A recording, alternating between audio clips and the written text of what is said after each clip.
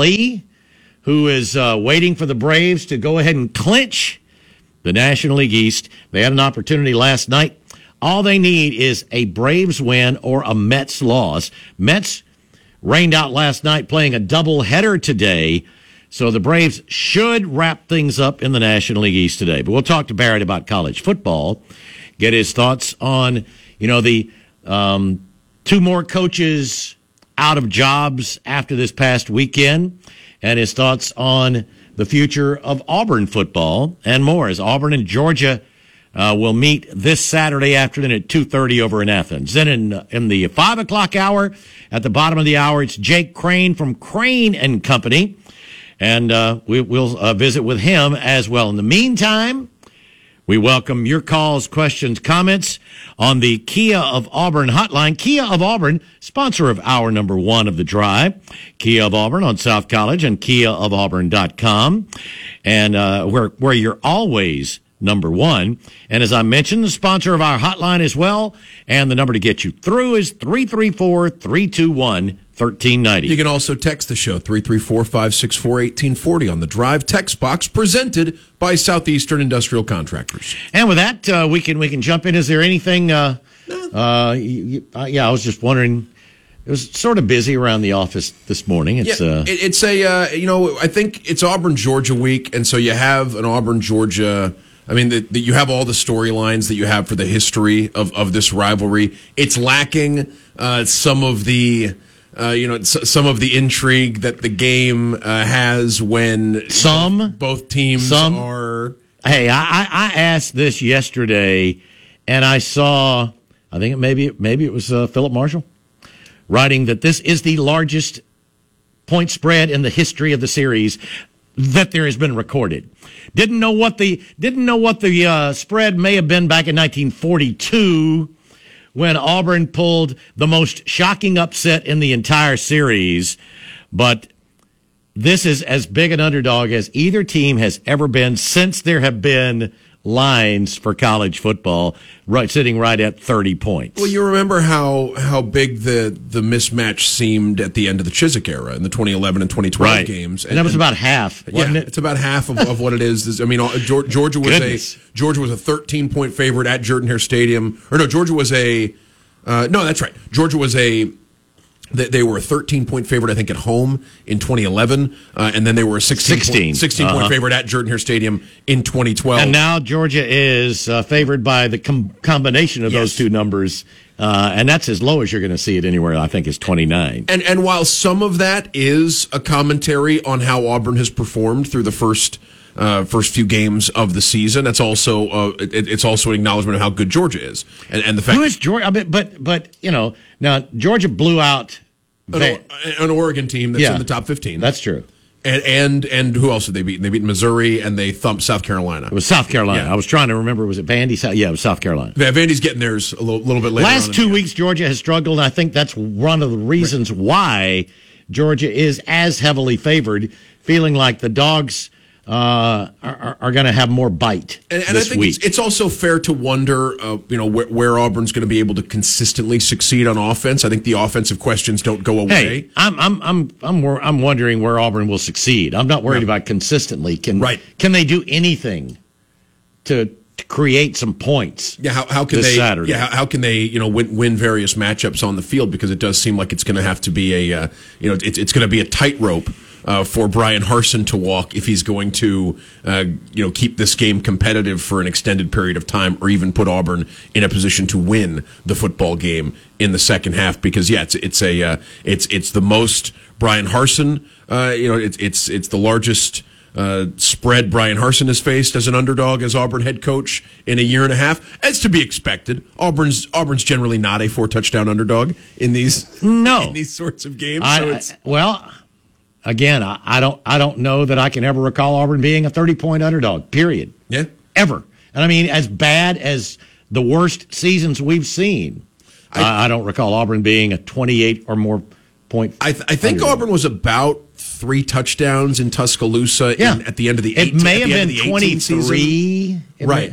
I wonder maybe the 20 season in Tuscaloosa, because that was such a good Alabama team, and Auburn had struggled to that point. Maybe that team was 3 touchdowns, but it's a short list of games where you're thinking about. I don't recall ever seeing a 3 in front of 2 digits as an underdog. Yeah, no, you're right. It is to anybody. It is unfamiliar territory for Auburn, and part of that is, like I said, part of that is a commentary on how well Kirby Smart and the Georgia Bulldogs. It's where Georgia is, where Auburn is perceived to be, and the questions about, and I can't question one of the things that I've heard people saying, well, they just feel like at any time the players could quit. They surely have not done that. This team has played hard. They have fought, and they have not given up. This is not. In 2012, Auburn was packing it in. I mean, they were not on the same page.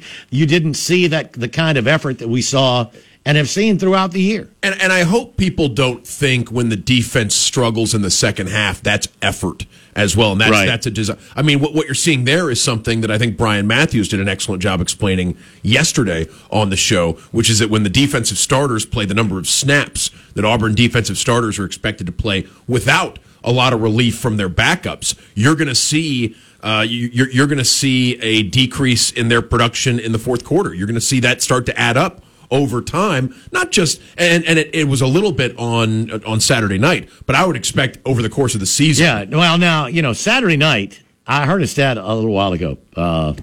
You know how many yards passing LSU had in the second half? Did they completed like 4 passes right in the second half? 5 yards passing. I was going to say that. So I mean,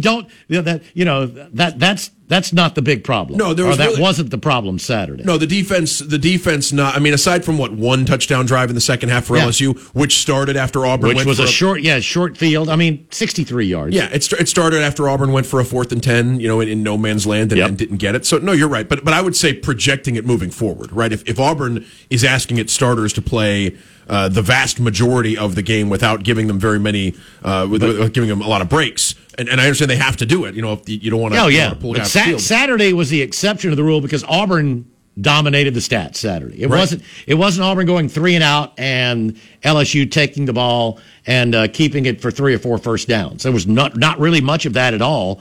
It's just Auburn moved the ball, but they couldn't score. They couldn't score any points. Auburn moved the ball better than LSU did in the second half, but LSU had one drive that they cashed in on. Ultimately, that game came down to who was going to have a touchdown drive in the second half, right? I mean, you think about it's 17-14 at halftime after LSU is able to get that touchdown right before the teams go into the locker room. And yeah, it becomes a matter of who's going to score a touchdown, because had Auburn been able to convert any one of those drives, you pick the one where either of the ones that end on the drive that ended on 4th and 10, the drive that ends with the Coy Moore interception. I mean, there are situations where Auburn, missed field goals. I mean, there are situations where Auburn had a chance to put a lot more points than just 17 on the board, and because they couldn't, they're looking at their first loss in conference play of the season. We'd love for you to join in. Anything on your mind, sports wise. There was quite a bit of buzz. I got multiple phone calls this morning.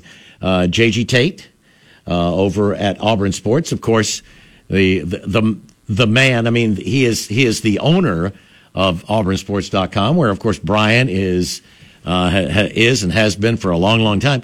J.G. opined today that there are 2 clear leaders for the position.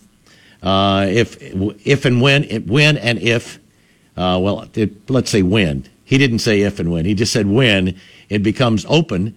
First, he talked about the athletics director. Is head coach or head coach? Okay. Well, he talked about the athletics director, and the feeling, according to JG's feeling, is that John Hartwell will be named AD by the end of the month, and that John Hartwell will not be brought in to fire Brian Harsin.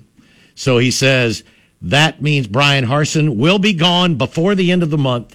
John Hartwell will be in place, and there are 2 primary candidates at this point, and they are Hugh Freeze and Jeff Grimes. The way we'll get to the Hugh Freeze and Jeff Grimes part of that shortly. The way that's described, do you think there's a very real chance that a subpar performance Saturday could be the end of Brian Harson's tenure at Auburn? I absolutely do. Okay. Because I was thinking maybe because it's Georgia and it's in Athens, maybe Auburn would not overlook, but they would try to put a loss Saturday in context with everything else and not maybe it depends. I think it just depends on how it looks. But I could also see Auburn deciding, that's if it ends up anywhere, and we were just talking quite a bit about the line. If it ends up around that, I think yes, it would be very likely. Well, and if Auburn doesn't score a point in the second half. Again, I mean, you have to imagine it's going to end up. I'm not saying Auburn's covering the sport. Auburn has scored two second-half touchdowns in its last 8 games. This is not a show that provides gambling analysis, all right? This is not a show that provides you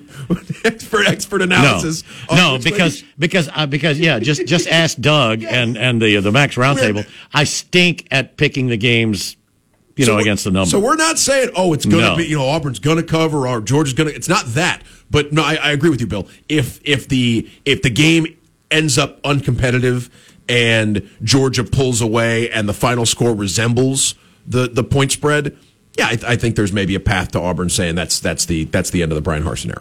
So I was thinking, so if that is indeed the case, and we've heard an awful lot about the likelihood or the possibility of John Hartwell, the Utah State AD, who has strong Auburn ties. He's about the only member of his family who did not go to Auburn. He went to the Citadel, but his family is Auburn through and through, and he has expressed an interest in being at Auburn. Former Troy AD. That is correct. Worth pointing out, John Hartwell was was one of several ADs who have, I believe, both John Hartwell and Jeremy McClain, current ADs who formerly served at Troy. They've both been mentioned for bigger jobs of late. McClain, reportedly a candidate to be Georgia Tech's next AD. Apparently Hartwell's also in that mix, potentially. Well, and JG mentioned that. As we had said the other day, the fact that his name was mentioned there at Georgia Tech probably speeding up the process of Auburn making the announcement of its athletics director. Auburn does not want to drag its feet and see someone that ends up being the preferred candidate take the Georgia Tech job, because you're probably not poaching Georgia Tech's AD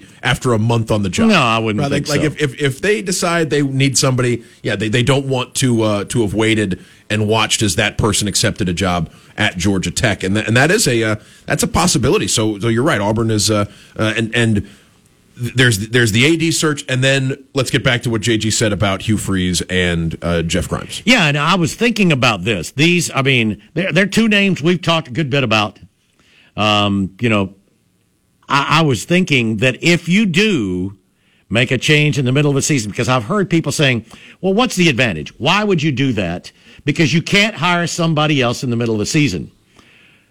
You're more likely to be able to do something. Now, I don't think Hugh Freeze is leaving Liberty in the middle of the season, or Jeff Grimes is going to leave Baylor as the OC in the middle of the season, but you could make that announcement. It's much more likely you could go ahead and have that done on day one of the day the portal opens. Absolutely. Right? You think about the day after all the championship games are decided. Yeah, I think those are two coaches that if you're thinking about hireability, those are two coaches that if either of them was your top candidate. Then you've got 2.5 weeks before signing day. I would agree. I would say that in both of those cases, you have somebody who could be on the job pretty quickly, and that is more important than ever before with the increased timeline. People have wondered about that, like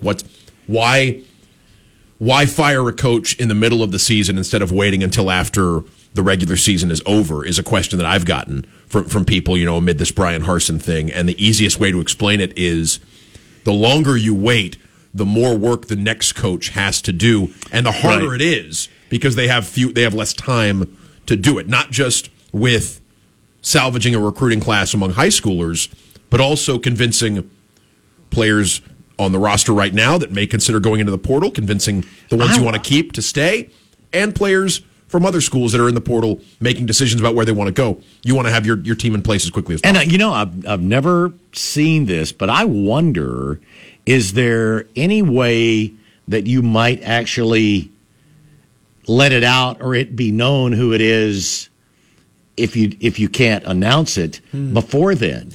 I mean, because we've seen a lot of times where coaches are leaving to take other jobs and they coach the bowl game. So they do things like that. I just wonder if something like that might be possible. I think it'd be tough when you've got, especially if Baylor's competing for the, for the Big 12 title. Well, and there's other jobs too, right? If you're Dave Aranda, how comfortable are you having an offensive coordinator who, if it's announced that he's going to be the next head coach of school X, do you want him making recruiting visits? Do you want him talking to players if he's going to be, if he's another school's head coach? And I can sort of understand. Why it's different during the postseason, right? Like, yes, if it's a playoff. It is, but I mean, you've seen, wildly differing opinions as to coaches staying on during bowl games. I think the timeline matters too. It'd be one thing if it was like, I don't know if a school would be comfortable with several weeks. Of no. I'm not saying OC. several weeks. I'm just saying, during Thanksgiving or something, where it gets out. A couple days before is a different thing. Like, I think that's, and I don't think that's unprecedented. Where if it's a Friday or a Saturday and we hear that the offensive coordinator of this school is going to, after the game, he's going to go take the head coaching job at this other school. That's less. That's less unprecedented than if you were thinking about, like, I don't know if, at the beginning of the month, right? At the beginning of November, Baylor wants it getting out that their OC is going to be the head coach. Especially like I said, if they're trying to contend, for the Big 12 title. All right, just a couple of things that we have seen today. We'd love your thoughts.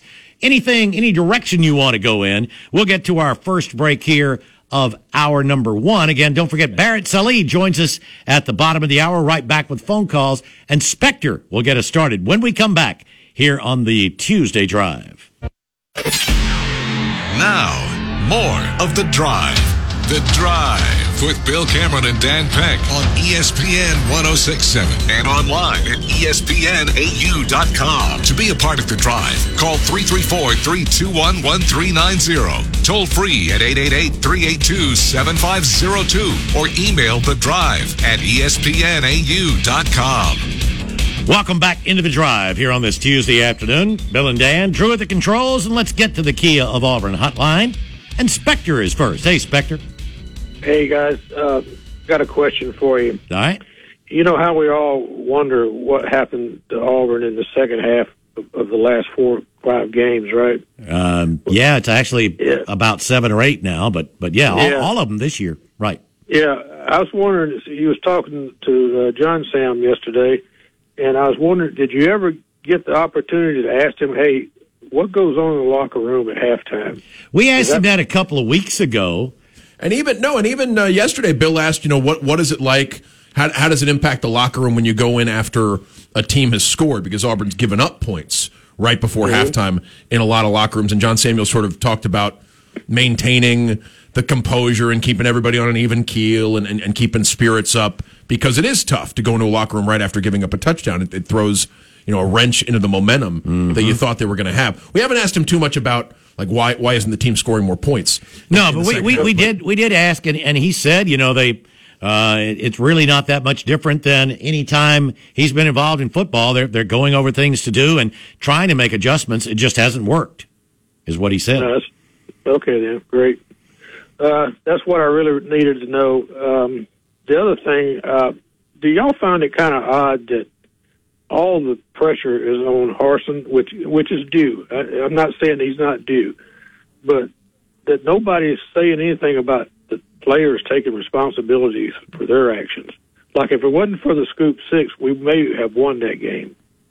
Maybe. No, I hear plenty of players being, criticized for not being able to make plays.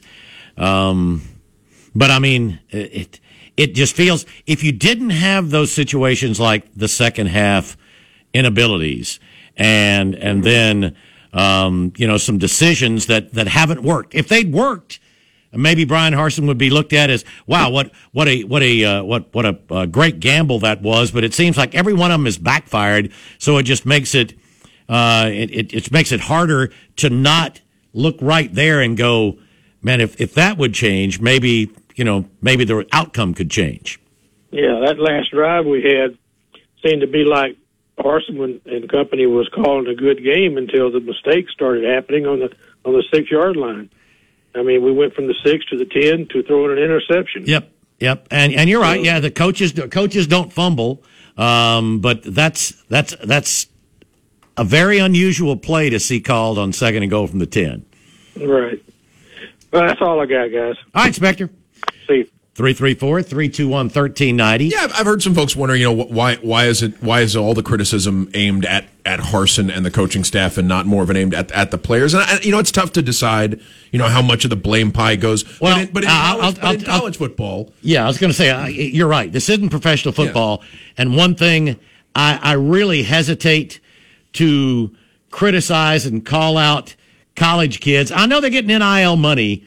But I mean, your coaches are making a lot of money, and when there are things that appear to just be obvious poor decisions, that's where the blame has to start. Right, and even to the extent that in college football, like you're in full control of who's out there. You signed these players, you recruited these players, right. and you are deciding who plays and who doesn't. So I understand assigning more credit, more blame to a head coach in college football, largely because of their role in deciding who's on the roster. Although a coach who's been at a school for a year and a half, isn't completely responsible. Although he's got most of them. A lot of these guys are right. Wanted him or didn't want him. Yeah. So appreciate it though, Spectre. That's interesting stuff. We got Barrett Salih will be joining us here in a couple of minutes. We'll ask him about the possibility of Hugh Freeze, Jeff Grimes. We'd love to get your thoughts, our listeners, on that. If those are the top two candidates, how do you feel about those guys? With Jeff Grimes, like I struggle to have really fully formed, concrete opinions about what kind of job Jeff Grimes would do. Auburn had a really good offensive line. That's about all I can tell you. A decade ago, right? 12 years ago. Yeah, it was 12 years ago. Yeah, and they were pretty good. And he's enjoyed success both at BYU and at Taylor. The offenses he's been around have put up some pretty good numbers. I don't know. I think that would be. I believe he's been a play caller since 17 or 18. Do we think he'd be a play caller as a head coach? Do we think he would pass that off? I don't know. I mean, I don't know. There are people who interacted with Jeff Grimes when he was at Auburn, both in a professional capacity, working with him in the athletic department, even folks who covered him or just met him socially, came away really liking him. Right. There are some hardcore Jeff Grimes fans. I haven't had enough FaceTime with Jeff Grimes to come away saying, you need to check with some of some of the linemen that played for Jeff Grimes. That's true. I could probably ask. You hung with those guys for a while. I could ask one or two. A few of them listen. So we probably that's where we could maybe try to find out a little more about Jeff Grimes. Oh, okay. I was going to say I knew we were getting short on time, so yeah, we're about to head to our bottom of the hour break. Phone lines will open back up once we talk with Barrett Salih, but he's coming up next here on the Tuesday Drive.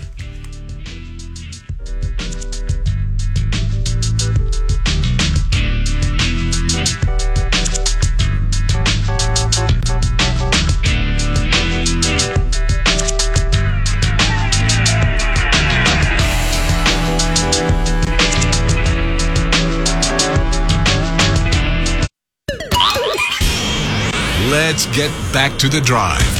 The Drive with Bill Cameron and Dan Peck on ESPN 106.7 and online at ESPNAU.com. To be a part of The Drive, call 334-321-1390. Toll free at 888-382-7502 or email The Drive at ESPNAU.com. Welcome back into The Drive here on this Tuesday afternoon. Bill and Dan with Drew at the controls. And let's get to the Kia of Auburn hotline. Welcome in our regular Tuesday afternoon guest, our good friend from CBSSports.com and Sirius XM, and that's Barrett Salih. Barrett, how you doing today? I'm great, guys. How are y'all? All right. I figured, you're counting down the minutes, ready to go ahead and pop the champagne as the Braves had an opportunity last night to see the Mets up 3-0. They need to go ahead and get it done tonight.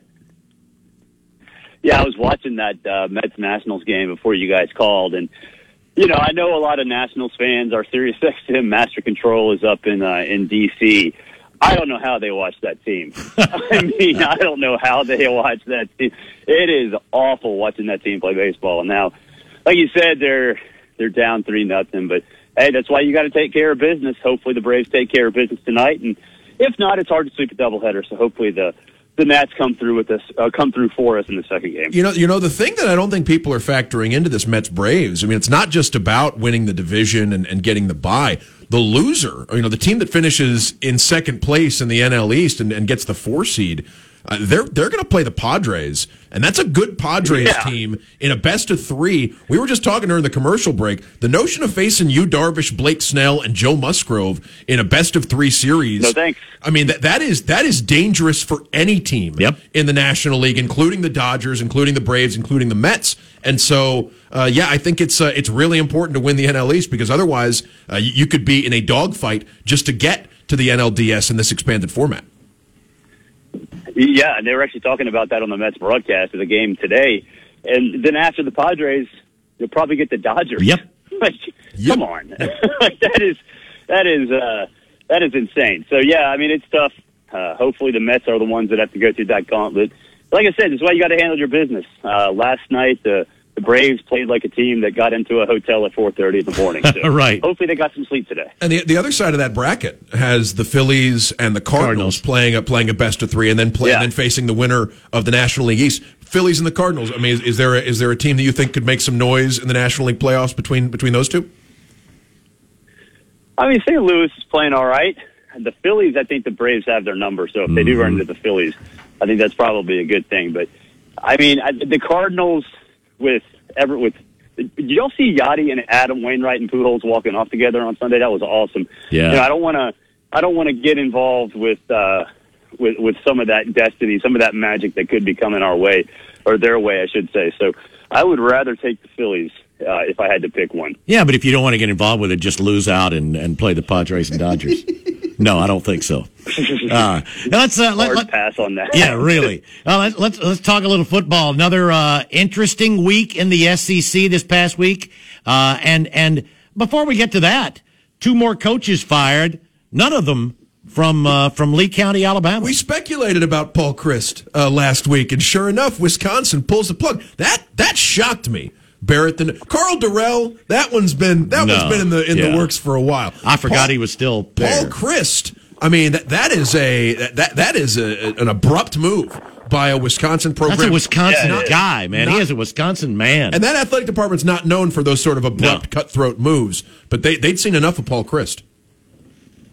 Yeah, they're not known for it, but they are known for being led by a guy who's very difficult to deal with. And so I think with the way that management has been structured over the last 30, 40 years, the meddling, whether it's with Barry Alvarez or whoever else, it's hard to deal with, and it's part of their culture. So I kind of liken it to what goes on at Auburn, but for Wisconsin, it's from the actual management, not the boosters. So, and we had heard some personality conflicts among some of the new administration up there with Barry Alvarez. Barry Alvarez with Paul Christ. I think in retrospect they're probably going to look back and think, okay, maybe losing to Illinois wasn't as big of a deal as they thought at the time, because Illinois might be pretty good. But to me, it almost felt like one of those deals where they kind of have their guy in mind. It's probably Jim Leonard. If it's going to happen, it's going to happen. So go ahead and give Leonard the ability to coach himself into the job as an interim, and if he doesn't, see where it goes from there. And maybe, who knows? Maybe their candidate is also somebody that's been courted or will be courted by some of these other jobs, like Nebraska or somewhere else. So there are probably a lot of different factors at play. But first and foremost, Paul Christ and the new administration there, I think they butted heads for really since the moment that power shifted. Well, one change that didn't happen, you had sort of predicted it. Now, I don't think you expected, like a lot of us didn't expect, Auburn to play LSU as close as they did, and really had opportunities to win that ball game. Yeah, they did. Obviously 17 points in the first half, and having that lead was, something that, and Robbie Ashford, his downfield passing prowess, I thought was really interesting and all good signs. And then second half, Auburn comes out and they forget how to play offense. So, I think you can look at it like Auburn played well in the first half and played LSU closer than people thought. But I think more the way they lost is more important and more, indicative of where the program is right now. They can't close. They haven't been able to close at any point during the Harsin, really ever since the Arkansas game. So, I was surprised they didn't pull the trigger on Sunday. In fact, I was kind of waiting around for it to happen before leaving for the Braves game. And I was surprised that I got to leave on time. But, yeah, I think it's bound to happen. This week against Georgia, things are probably going to get really, really ugly, especially considering Georgia's pretty angry after the way they played the last couple of weeks. So I would imagine there will be another opening soon enough. Barrett, I'd like to ask about LSU because that's a team that is 2-0 in conference play. They were down 13 in both, or at 13 or more in both conference games, came back to win. The Mississippi State was up 13-0 to begin that game against LSU before LSU came back and won. Brian Kelly has, it's not pretty, especially offensively. The way they're finding, the way they're winning these football games. But for a team that was dealt an early blow, losing to Florida State, pretty good sign that they're coming back and winning these conference games early in Kelly's tenure. Yeah, especially considering they don't really have a passing attack. You guys saw Jaden Daniels was 8 of 20 against Auburn. Oh, it was awful. Awful. Yeah. Probably about eight drops mixed in there, right? They're at least a half dozen, but still.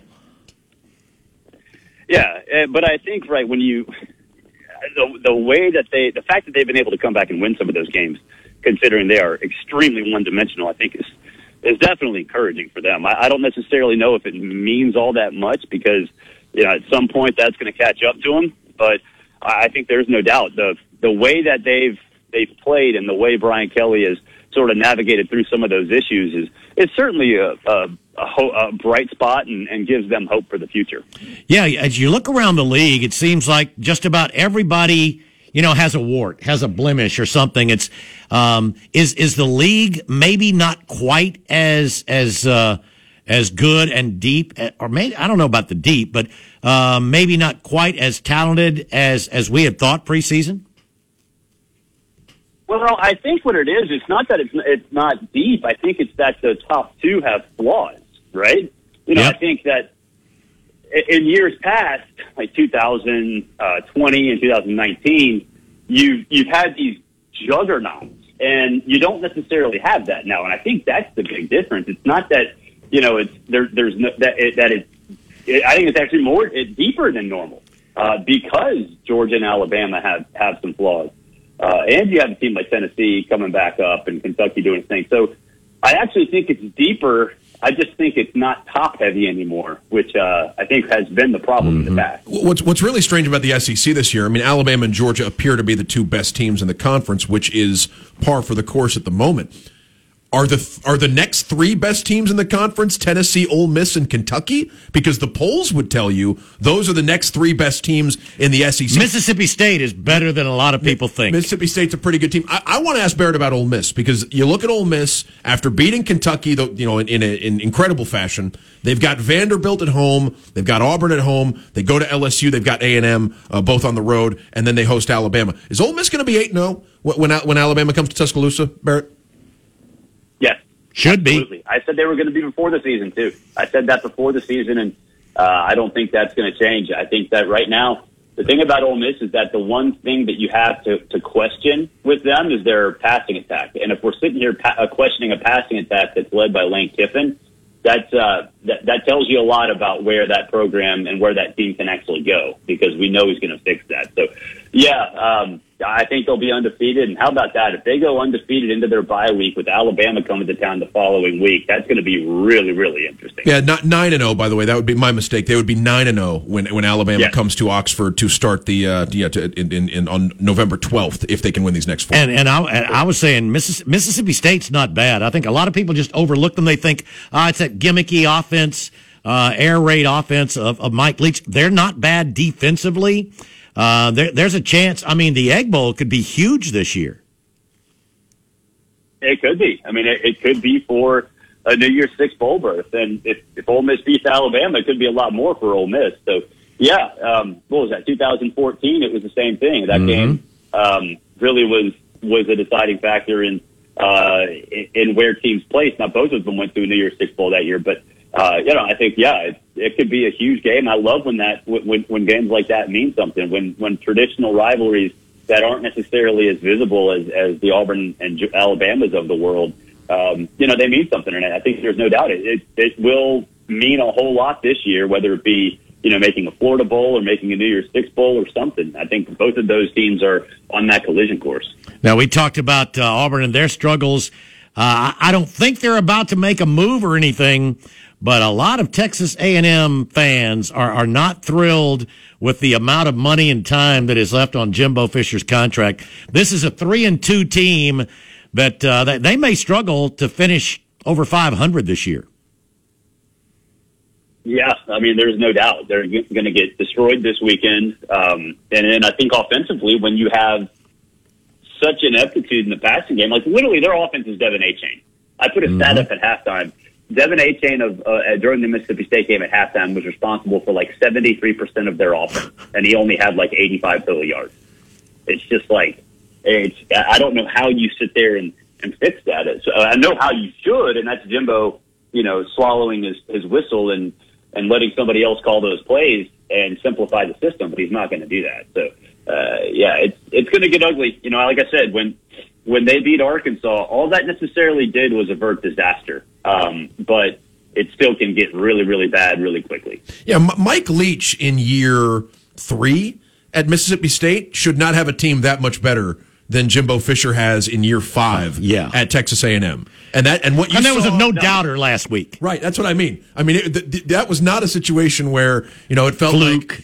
Like, play that one over 10 times and A&M will win 4 or 5 of them. Like, that's not the feeling you got watching Mississippi State go up and down the field. And I could understand why some Texas A&M folks are worried about how this thing is trending, especially when, if recruiting is going to be such a huge part of it. Recruits watch that game. Like they just watched Mike Leach boat race you with Will Rogers, who, there hasn't been that much Heisman talk, and thankfully so. It's not the most important thing to talk about at the moment. Will Rogers deserve a seat in New York City with the season he's having right now, Barrett? I wouldn't say yet, but he might soon enough. I think right now, he's sort of under the radar. People still sort of view him as a product of the system or whatever. But to me, if this keeps up, then it wouldn't surprise me if he does get that push. So I think there's no doubt that he is going to be a stat machine. Is a stat machine. Was a stat machine last year. But I think Mississippi State's going to have to be in the national championship hunt. And I really, after what happened against LSU, that's still probably not going to happen. But if they're good enough to be in the conversation for the SEC West title, then he's going to get some looks. There's no doubt. We mentioned LSU a little while ago, and Hendon Hooker and that Tennessee offense cooking as they head down to Baton Rouge Saturday morning. This to me is the most fun game. It's a shame it's not at night, just because of how crazy it would be. But it's the most interesting game to me on the SEC schedule this weekend.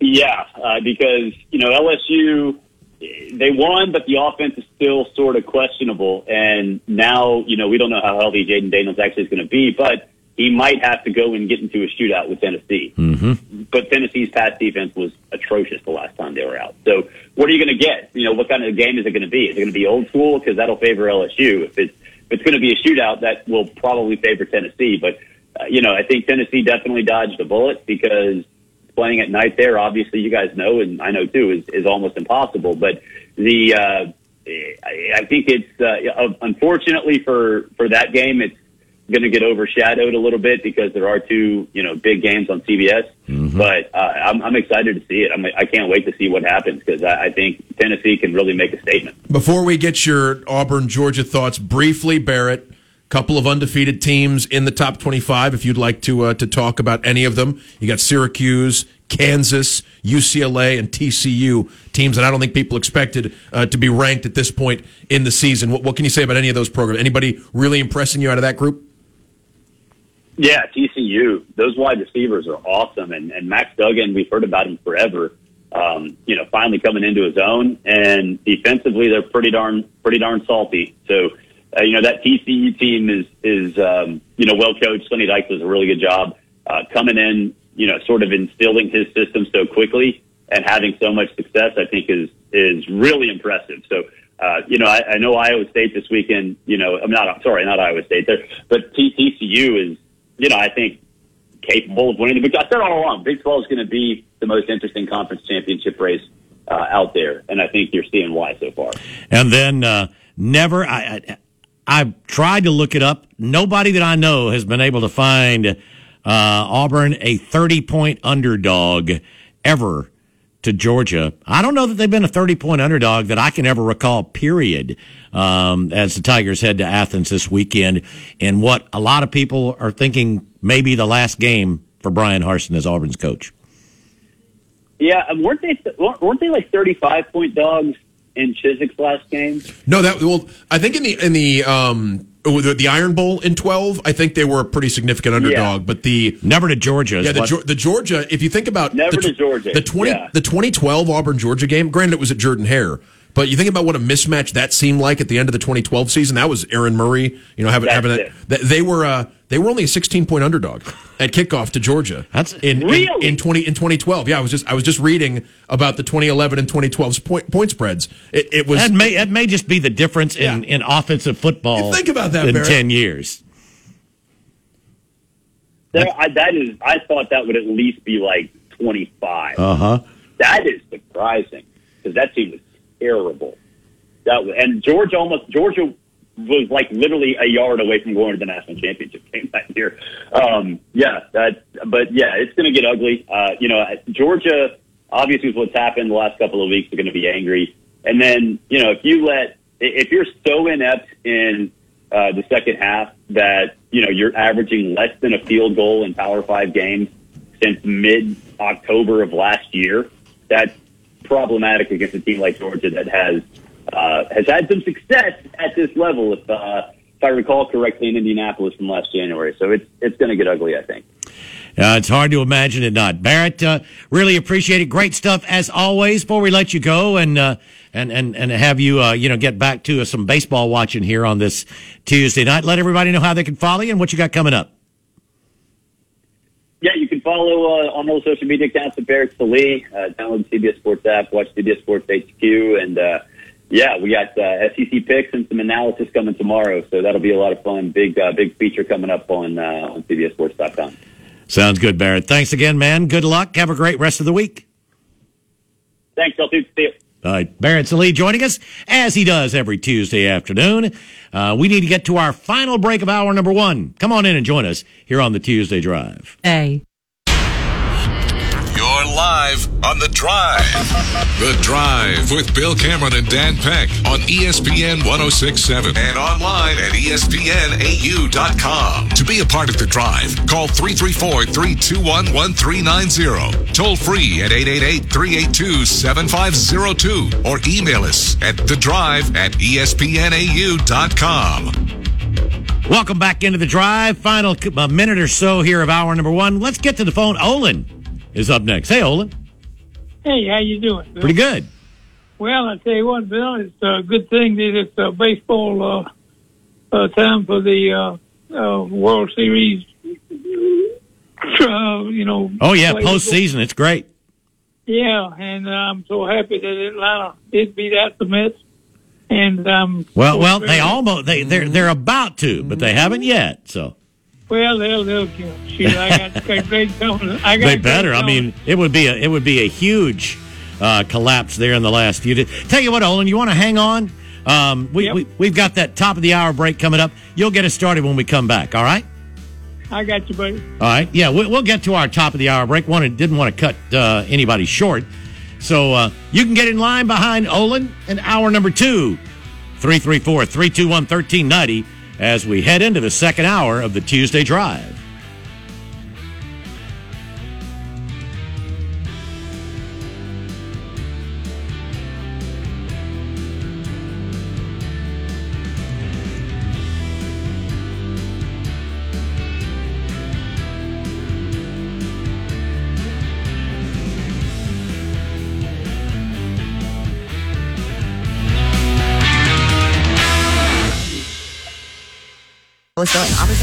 ESPN 106.7, WGZZ HD3 Waverly, and W294AR Auburn Opelika.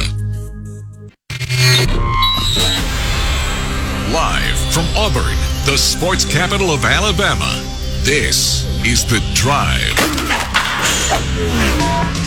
The Drive with Bill Cameron and Dan Peck on ESPN 106.7 and online at ESPNAU.com. To be a part of The Drive, call 334-321-1390, toll free at 888-382-7502, or email The Drive at ESPNAU.com. Welcome into hour number 2 of the Tuesday Drive. Bill and Dan, Drew at the controls, and hour number 2 of the Drive, brought to you by the good folks at the Orthopedic Clinic, East Alabama's go-to center for orthopedic care, with locations in Auburn and Opelika, on the web at orthoclinic.com. And we welcome your calls, and we're about to get to them. We have a full bank of calls holding on the Kia of Auburn hotline. Kia of Auburn, where you're always number one, and the number to get you through when the line's clear, 334-321-1390. You can also text the show, 334-564-1840, on the Drive text box, presented by Southeastern Industrial Contractors. Let's get to the phones. We had just started talking with Olin when we ran out of time in hour number 1, so we'll finish that conversation first. Hey, Olin.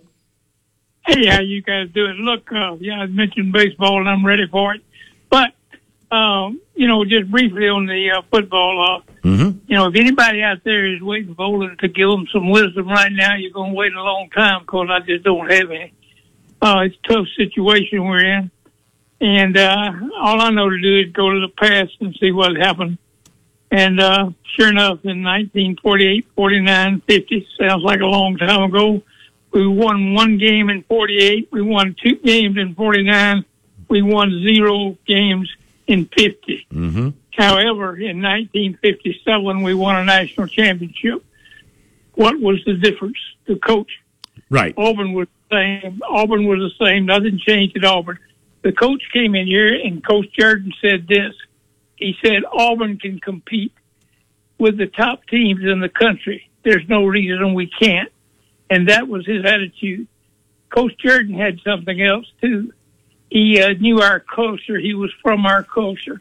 We have a culture here in the South. And I hate to say it, but I don't think the present coaches fit that culture very well.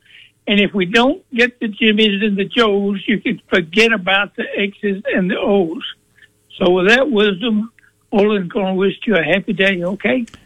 Good stuff, Olin. You're exactly right. I agree with every single thing he said. I mean, Auburn needs somebody who understands Auburn, understands the SEC and the importance of certain things, and that is the Jimmies and the Joes. Well, and it's tough to find a recent comparison at Auburn, because Auburn has, for the last 30, 40 years, generally speaking, they haven't had long stretches of futility in their football program. Usually when there's a bad season or two, it's treated as a crisis, and something changes. Auburn is trying to avoid its first back-to-back losing seasons. Is it this century? I believe. And I believe it's also pretty long. And there's the 2020 season is mixed in there as well, which has mitigating circumstances because it wasn't a full 12-game season. The last coach to have back-to-back losing seasons? Barfield? It was. Yeah, I was going to say, the Barfield was also the first coach, the last coach who didn't win at least 8 in one of his first 2 years as Auburn head coach. Back then, you got a little more time. He won 8 his third, didn't he? Who, Barfield? Yeah. Either third or fourth. Maybe it was his 4th year. Yeah, I think it was his 4th year. Yeah. No, you just haven't seen stretches of extended stretches of futility at all. You have seen that in other programs, and the fact that yes, you have, and that's something Auburn dearly wants to avoid.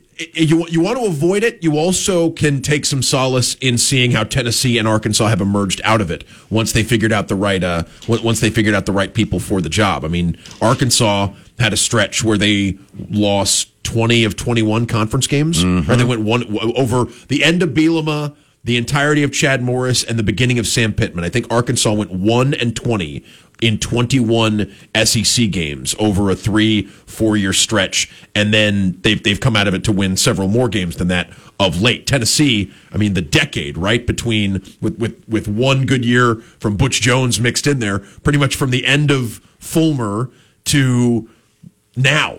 Right? Yes. Yeah, you're right. Till right now. So it's no. I mean, these things can happen even to historically great programs. It's just a matter of getting the right people in place and digging your way out. 334-321-1390. That's the Kia of Auburn hotline. And Glenn is next. Hey, Glenn. Hey, how's it going? Pretty good. Hey, thanks. Like listening to y'all's show. I'm glad it's online. That's the only way I can catch it here in Tennessee. But I kind of have like a 3-part question, and then I'll get off and listen to y'all. You mentioned Grimes and Freeze being kind of the top 2 candidates. Is there one you think would be better than the other? And, like, say, maybe I don't understand as much, but, like, if Grimes comes in, he's got to pick an offensive coordinator and all the other stuff, whereas maybe Hugh Freeze is kind of already has an idea of, like, what he would do instead of being a new head coach. So I was kind of curious how that played out. And then my third question is does that mean Deion Sanders is out as far as coaching? Yeah, I really wonder from a few folks that I talked to, I don't know that's been anything except fan speculation. Urban Meyer as well. Right? You're right. Those are both names. Those were names that put out there, but I haven't spoken to anyone who usually, here's little tidbits that either of those, and that doesn't mean that they won't be. I mean, quite a few times, how much Brian Harsin talk was there before he was hired? Now, that's different because you had an AD who wasn't, an Auburn person or hadn't been around the Southeast. But yeah, I don't know how much legitimacy there has been to some of the names that have been out there. There do appear to be legs. Hugh Freeze and Jeff Grimes were 2 of the 3 or 4 names that we mentioned first when the possibility of a coaching change was brought up. And they're very differing. Hugh Freeze has been a head coach. He is a proven commodity as a head coach. He's been a head coach in the Southeastern Conference. You would think he's got an idea of what goes on at Auburn. He hasn't been at Auburn as a coach, but he's had 2 daughters that have attended Auburn, and he's competed against Auburn. He's recruited against Auburn. Now, he's got some baggage. Jeff Grimes, I've never heard anything negative about Jeff Grimes, but there are questions. He hasn't been a head coach. He's been a very successful assistant coach and offensive coordinator. They're both known as very good recruiters. So, I mean, that's sort of where we are now. But yeah, there's that big question about Jeff Grimes. It's funny to me. It's funny. I hear people who are fans of either.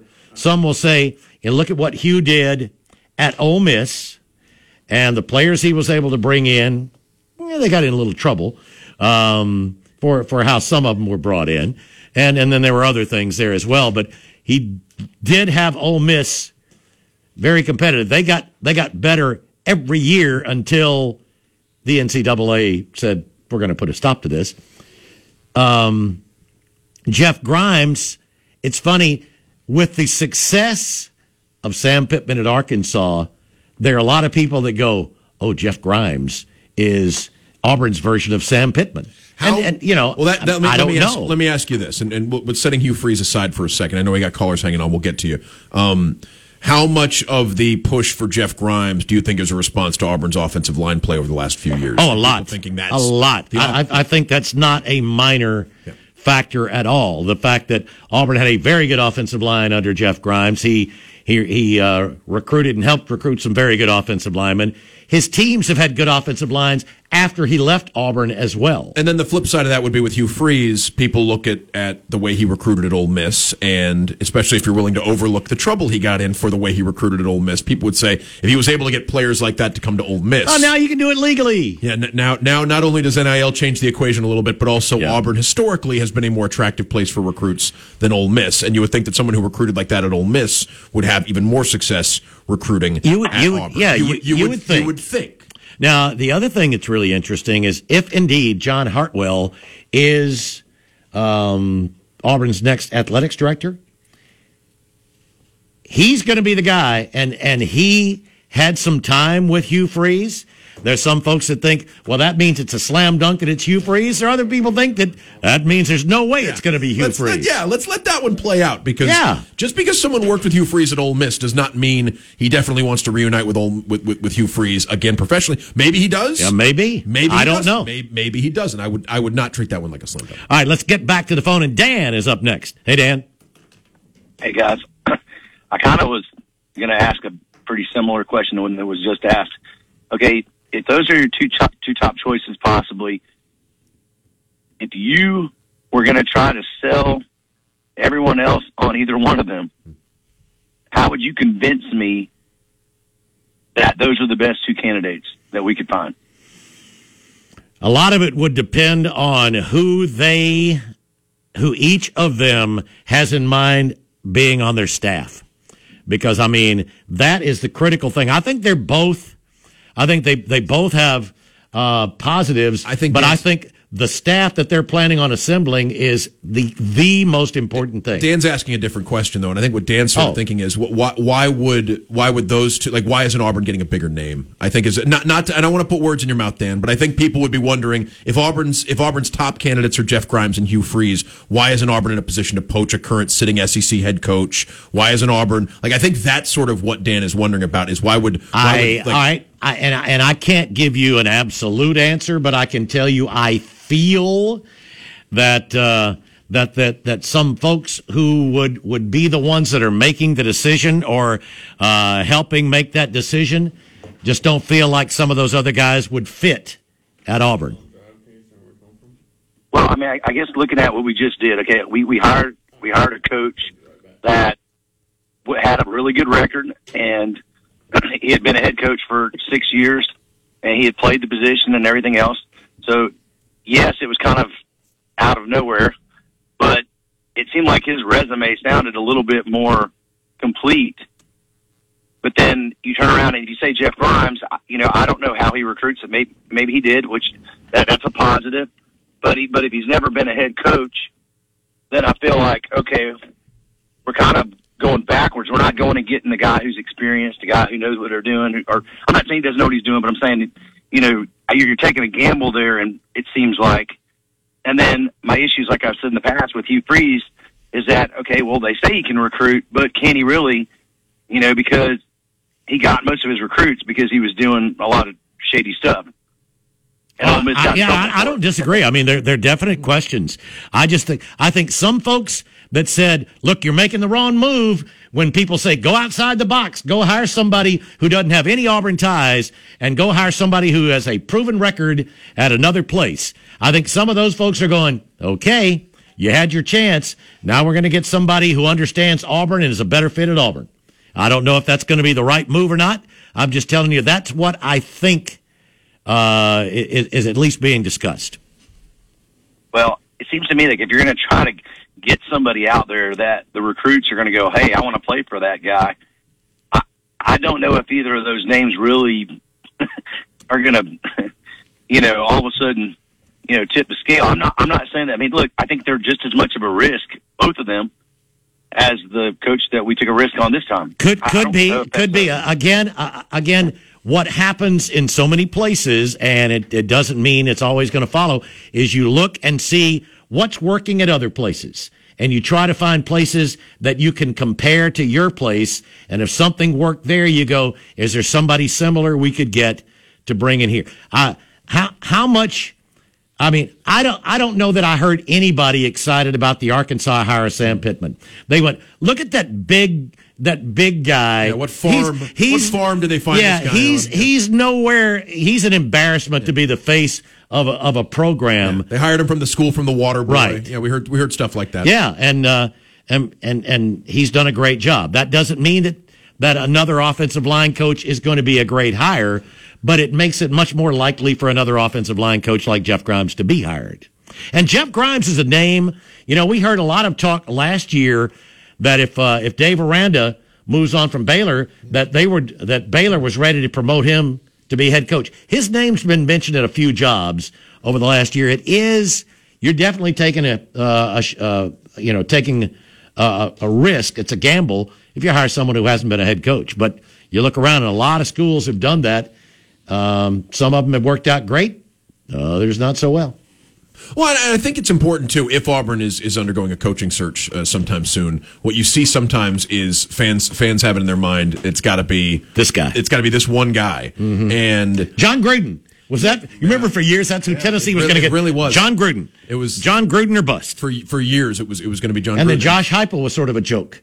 Just like Sam Pittman. Remember when they tried? Oh, Heupel's only went in with the leftovers from Scott Frost. Remember Greg Schiano? I mean, Tennessee tried to hire Greg Schiano, and the fan base threw like an epic tantrum, and they ended up having to revoke the offer and hire Jeremy Pruitt instead. So I do think it's important to keep an open mind in these sorts of situations. At the same time, I understand the reservations people have with some of the names being tossed out there, and some of the desire they have for names that there are no sure things. Yeah, some of the names that people maybe had more appetite for.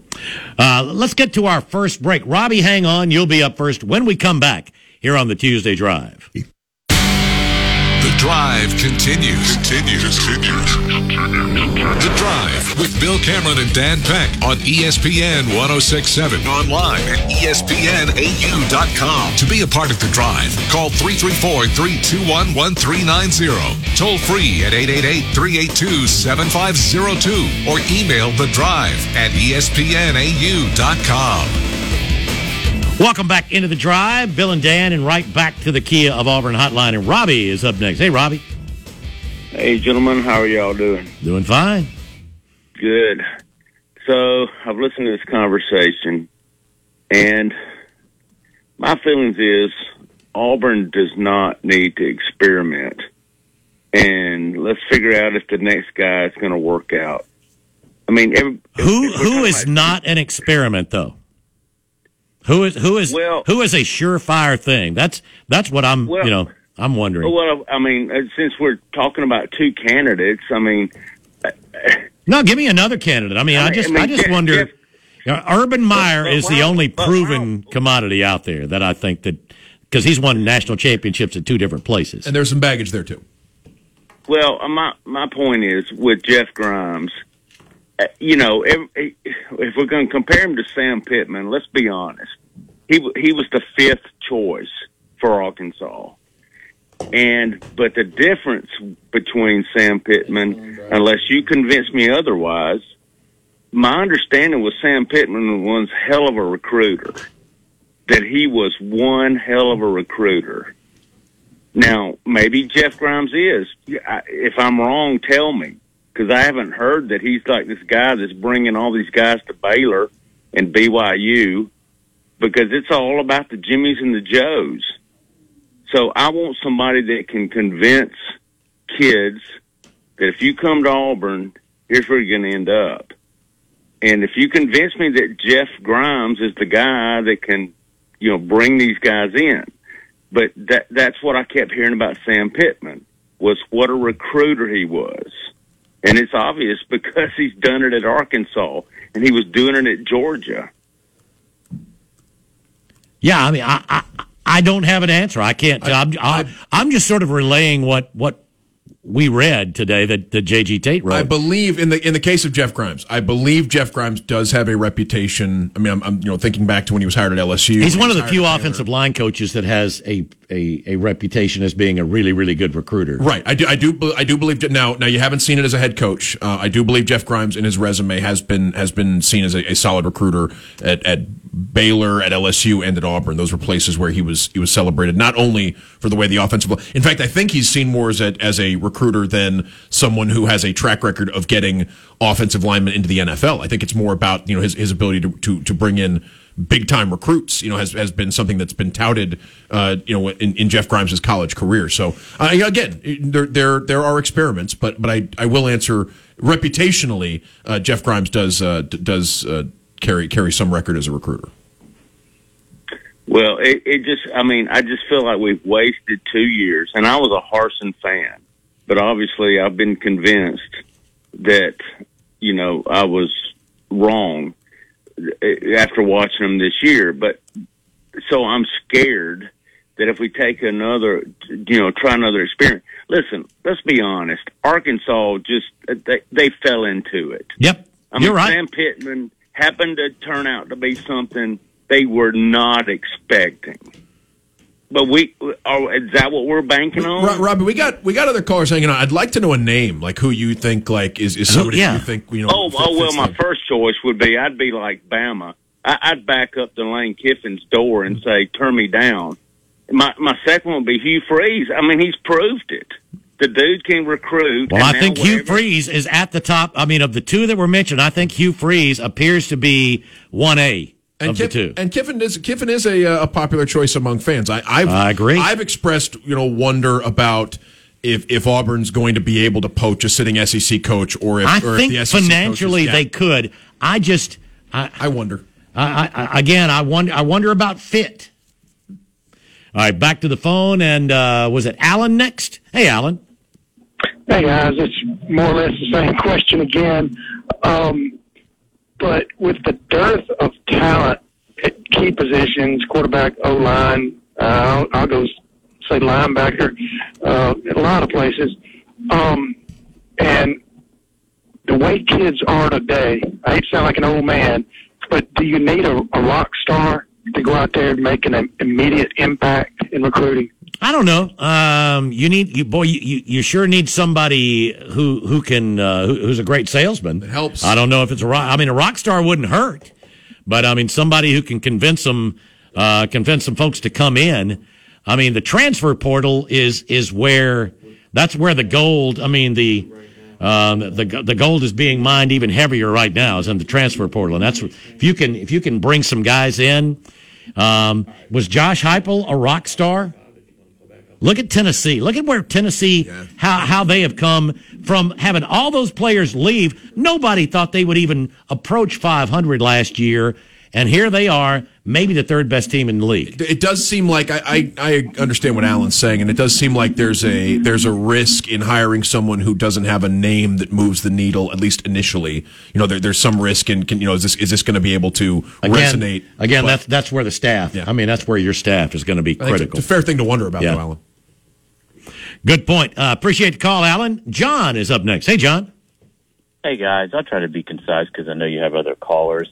Going back to the LSU game on Saturday, and I know Dan and I may not agree on this, but I agreed with all of Harsin's decisions to go for it on fourth down and calling the timeout.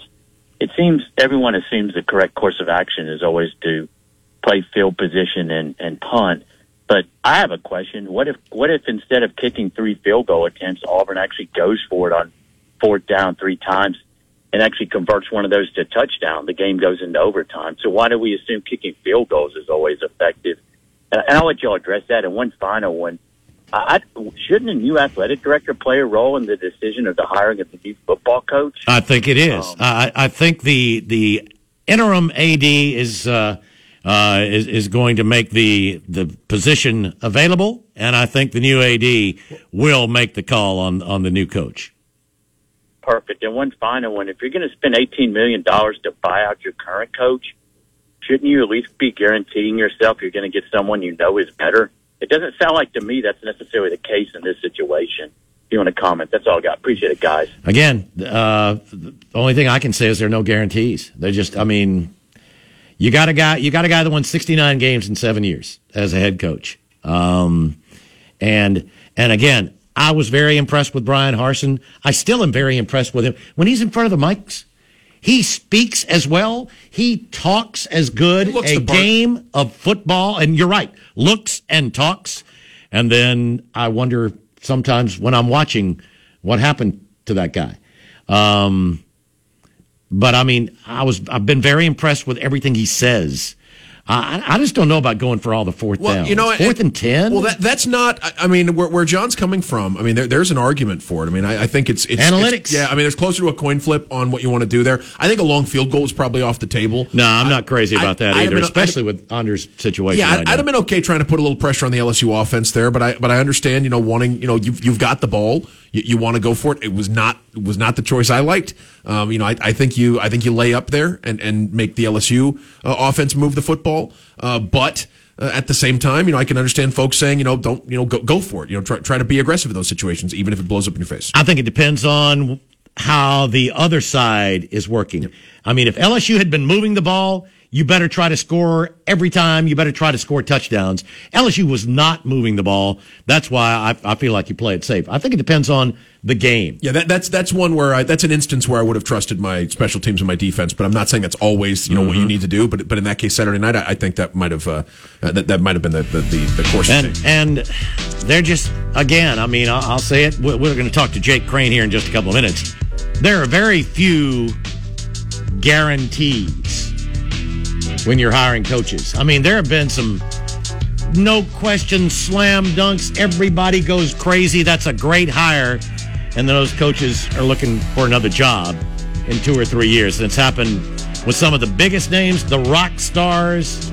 And then sometimes the hires that people go, oh, they could have done better than that. Turn out to be great, whether they're the 3rd, 4th, 5th choice or not. We appreciate all the calls. We'll get back to your calls after we talk with Jake Crane coming up here on the Tuesday Drive.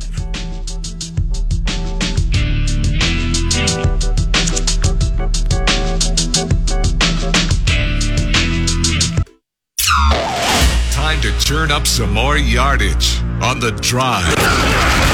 The Drive with Bill Cameron and Dan Peck on ESPN 106.7 and online at ESPNAU.com. To be a part of The Drive, call 334-321-1390. Toll free at 888-382-7502 or email The Drive at ESPNAU.com. Welcome back into The Drive here on this Tuesday afternoon. Bill and Dan, Drew at the controls, and it's time for our weekly visit with Jake Crane of Crane & Company here on The Drive. Jake, how you doing today? Hey, guys, I'm doing good. Appreciate y'all having me.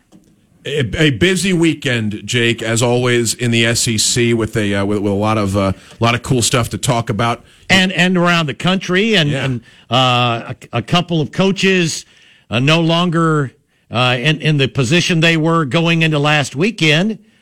But the SEC's still intact for the time being. Yeah, before we get too deep into SEC stuff, Jake, I'd love your read on Paul Chryst getting let go at Wisconsin. Sort of a surprise after the way his tenure started, but they have been struggling of late. Mm-hmm. Yeah, well, I think the AD's next out of the door up there. But yeah, it was a combination of things. Jim Leonard has been a guy that's name has been really hot the last 2 to 3 years. Formerly, he was a great player at Wisconsin, played a little bit in the league, coached a little bit in the league, and has been the DC there for a while. And, Chris did some really good things at Wisconsin, but they've been trending down.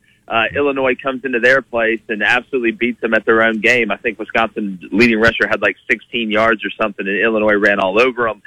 So I think this is going to be the last year that Jim was going to be the DC. He was going to be gone. I believe Nebraska even reached out to him. So it was kind of a couple things. I think Wisconsin's going to take a chance on Jim Leonard, which Wisconsin doesn't really take a lot of chances. So it's interesting to see. But yeah, it was a combination. And look, anytime you do it, it's taking a risk, it's taking a gamble. But Jim Leonard, Zach Arnett, the Mississippi State defensive coordinator, Ryan Walters, Illinois DC. There's some really good young DC names out there that you're going to see get some head jobs here soon. Moving on to the SEC and what we saw this past weekend, we can start with Auburn. Auburn and LSU. Auburn jumps out to a 14-point lead. 17-point lead, you're right. 17-point lead for Auburn before LSU storms back and ultimately takes the game, scoring 21 unanswered to a win at Jordan-Hare Stadium. An LSU team that's 2-0 in conference play, despite trailing by double digits in both SEC games they've played. But the story around here is Auburn unable to seal the deal. What did you see from Auburn Saturday night, Jake? Well, everything that they had to have happen go right in the first half happened.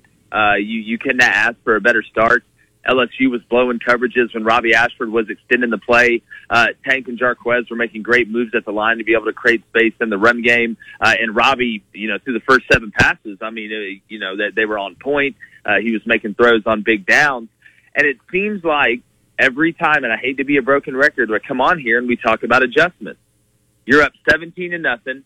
Tough play on their defensive touchdown. It happens as part of the game, but you don't score another point the rest of the game. You don't score another point at home in the second half with an offense in LSU that was struggling because Jaden Daniels is a one-read quarterback and he takes off, but you were actually keeping him in the pocket. So, again, and look, I know the personnel isn't very good, but it got you up 17 points. The personnel should be good enough to be able to score a point in the second half. You don't just magically create points. Auburn has had a habit of getting leads early or playing well early and not being able to adjust and not being able to meet the moment. It's just another bad second half. I mean, at what point it's a pattern. It's what's happening. It is what it is. Yeah, I've had a couple of people go, but hey, it was better. Auburn moved the ball. Yeah, they still didn't score, but they did. Well, like if we're to the point, Bill, if we're to the point where everybody's excited about Auburn moving the ball, then that's not a good situation. Well, first and goal at the 5. Like, you get first and goal at the 5, and then you robbed at gunpoint. Yeah, you don't get bonus points for moving the yards. Total offense doesn't get you. It doesn't do anything on the scoreboard. Yardage between the 20s is great, Jake, but the point of the game is something else. Yeah, well, coordinators get paid and coaches get paid to convert on third down, and if you're on the offensive side, score touchdowns in the red zone. Defensive coordinators get paid to hold you to field goals in the red zone. So that's where you're judged when the field shrinks.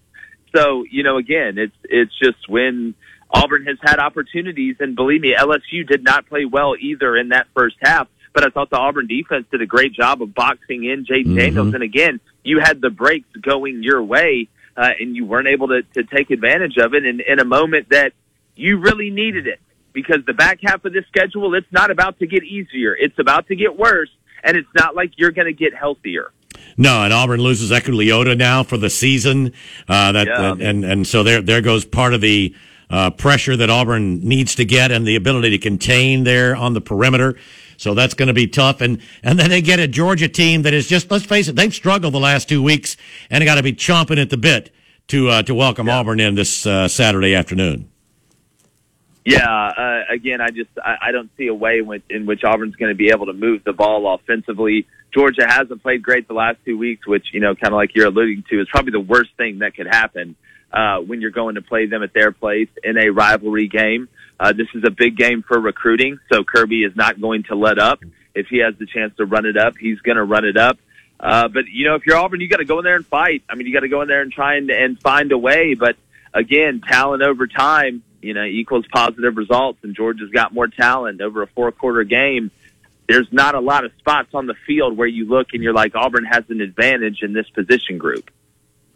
It's a grim picture you're painting, but Auburn's a 30-point underdog in Athens this weekend. It's understandable that it's tough to find a lot of places where it seems like Auburn has the advantage, and a lot of spots where you would expect Auburn to perform really well and consistently win their matchup this weekend, right, Jake?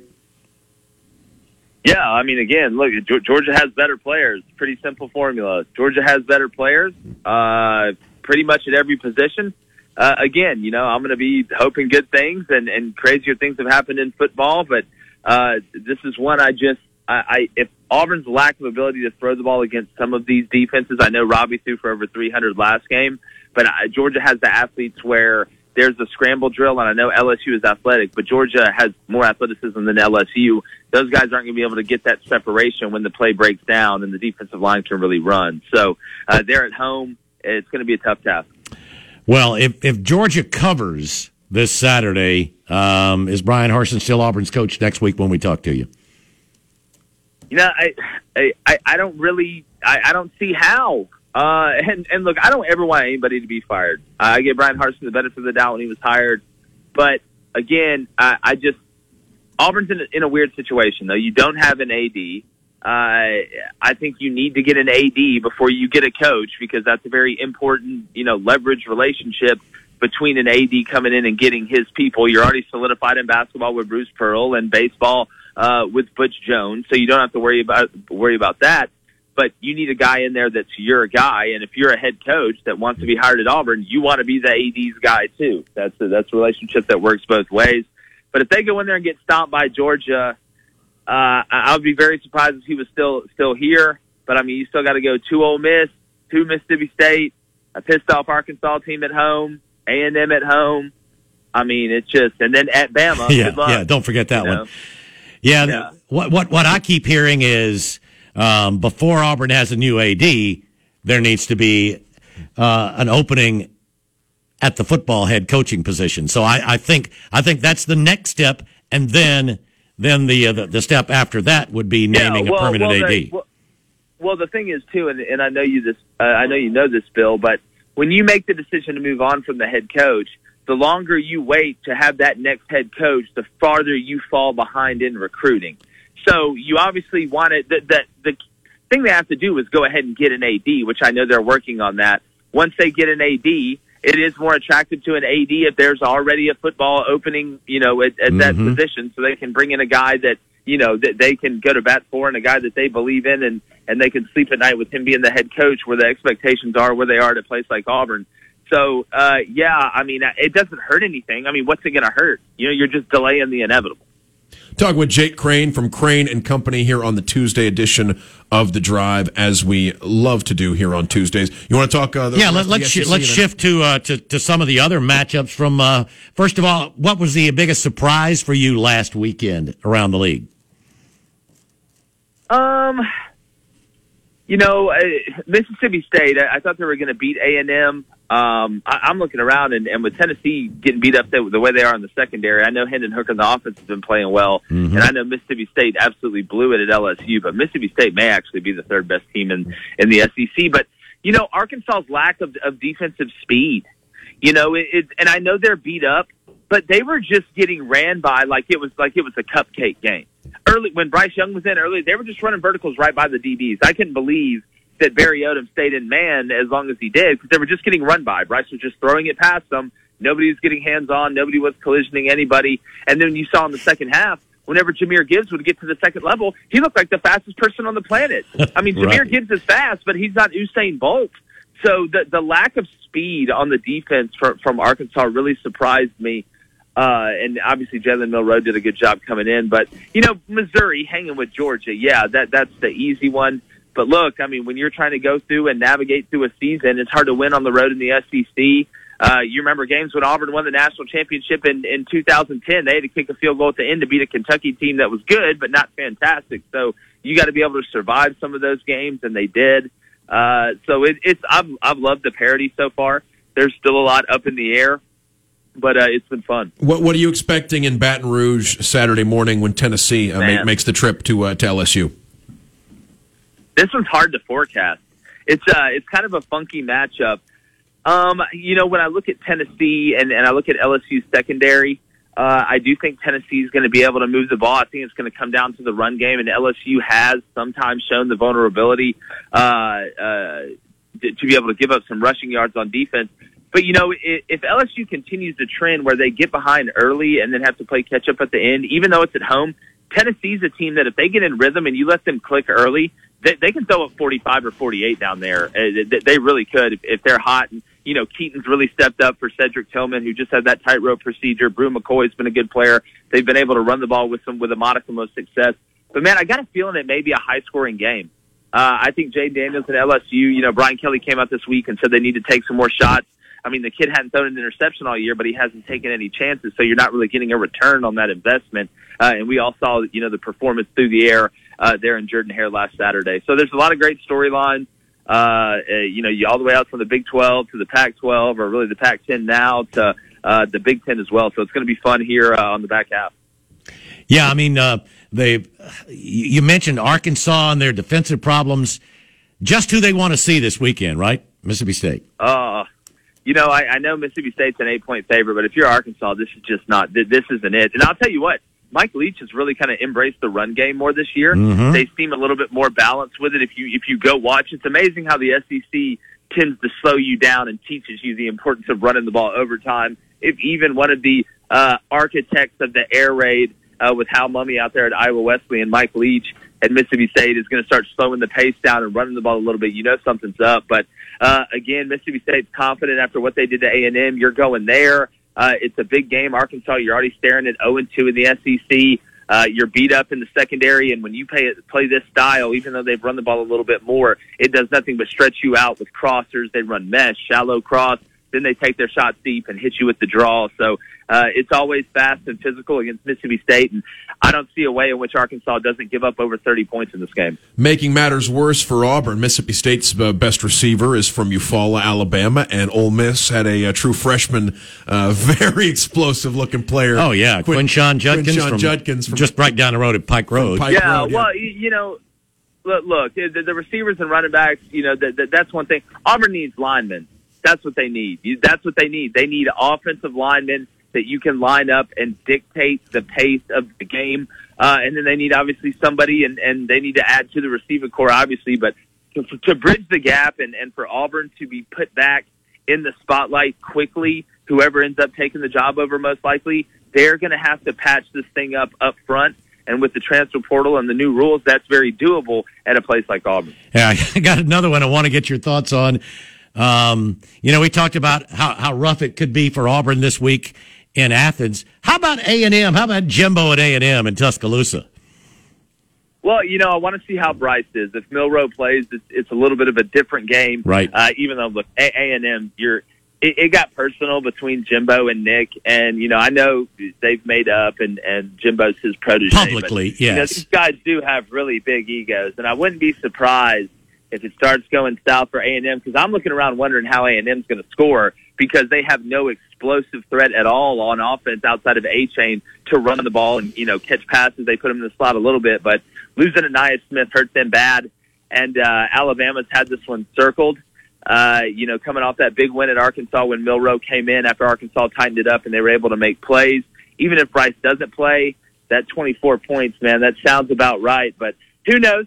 A lot of people were saying they had no chance last year either. Mm-hmm. Jake, I'd love to get your thoughts on, and getting back to what we were just talking about with Auburn, and Auburn's need for improvement on the offensive line in your mind. There are reports that Jeff Grimes, offensive coordinator at Baylor, could be one of the popular candidates should Auburn choose to make a change and look for a new head coach. Your familiarity with Jeff Grimes and your thoughts on the job he would do if he were Auburn's head coach. Well, whenever you're looking at a head coach that gets hired, the first thing I look at is who is he going to hire? Like what? Because it is about the head coach. Obviously, he's accountable for everything. The buck stops with him. But it's about that staff. Every good team every elite team has a great coaching staff, and the head coach can dictate, get involved when he wants to. But it's more about who you hire when you're the head coach. So I think Jeff Grimes is a smart football coach. Obviously, an offensive lineman, a guy that knows how important the trenches are. Do I think he's the best that Auburn can get? Do I think he could put the best staff together around him? I really question that. I think you got to get somebody in that can get some guys in, whether getting Garrett Riley in as the offensive coordinator or finding a way to get Zach Arnett to Auburn from Mississippi State as the DC. You've got to get somebody in here that can get coordinators in and position coaches that are that can handle their business with the on-the-field technique, fundamental stuff, but can absolutely go out and recruit because it's about the players. It'll always be about the players until the aliens wipe us out. Yep. Hopefully, I'm not around for that, but hopefully it will be about the players. Wouldn't be the worst way to go. But I don't know. I don't know. Man, Dan, don't put that evil on us, man. Don't put that evil on us on a Tuesday. Jake, not on a Tuesday. Yeah, man. Hey, we're short on time, so let everybody know what do you got coming up on Crane and Company, and how can everybody keep up with everything? Yeah, well, we've been talking a lot of Auburn. Just go to YouTube, type in CRAIN and Company, Creating Company. We're live every morning, 6:30 to 8 Central. We just had Tim Brando on, talking everything from SEC on out, NFL as well, and throwing some bets out. I'm pretty hot to start the month, but, I don't want to talk about it or jinx it. But as usual, appreciate you guys having me. Great stuff as usual, Jake. Thanks a lot, man. Have a great week. Jake Crane joining us as he does on Tuesdays. We'll get to our final break. Still time for you to join in here on the Tuesday Drive. Now, more of The Drive. The Drive with Bill Cameron and Dan Peck on ESPN 106.7 and online at ESPNAU.com. To be a part of The Drive, call 334-321-1390. Toll free at 888-382-7502 or email The Drive at ESPNAU.com. Welcome back into The Drive. Final few minutes. Let's get right back to the Kia of Auburn hotline. And Paul is up next. Hey, Paul. Hey, guys. Quick question. If they hired Deion Sanders, and that's a big if, I think there's some people that'll have to get around it. How could he not get any recruit in the country? I would think he'd be able to get any recruit in the country that he wanted, and I think he could do the same with the coaches, with his assistants. Maybe. I mean, it would be really interesting. I mean, there's no question wherever Deion is, and if he moves up a level, there's going to be tremendous interest, and everybody's going to be watching to see how it goes. The only thing I've heard that is a concern maybe for some folks right now is where he is, the NCAA doesn't pay a whole lot of attention. I know the NCAA doesn't pay a lot of attention. It doesn't seem anywhere. But I think they will pay attention where Deion goes. So I think he will. Yeah, I think he would definitely attract players and coaches, though. I think the belief, when a Power 5 program, and I do think it's when and not if. Yes, I agree. Mind on that. When a Power 5 program decides to attempt Deion Sanders, the expectation is that he's going to recruit like a national championship coach from the moment he arrives. Whether or not that happens remains to be seen. I can understand why people expect it, and I think the point you made, Bill, about the NCAA increasing their scrutiny on any program that hires Deion Sanders could be a good one. But no, I think that. We're going to see a program try it. It's just a matter of who it is. On the scrutiny thing, I mean, the NCAA, let's face it, they're dead. I mean, they're a lame duck. Sure, yeah, it sure looks that way. I mean, unless I can't imagine what's going to bring that Phoenix up from the ashes. I mean, they can still throw postseason bans and scholarships, at you. But I feel like it's a matter of time before the Power 5 goes, yeah, we don't need you. Appreciate the call, Paul. We are out of time. We're back tomorrow, though. Jason Caldwell with us from the outset. So make sure you join us then. But that's going to do it for the Tuesday Drive. Have a good one, everybody. We are out of here.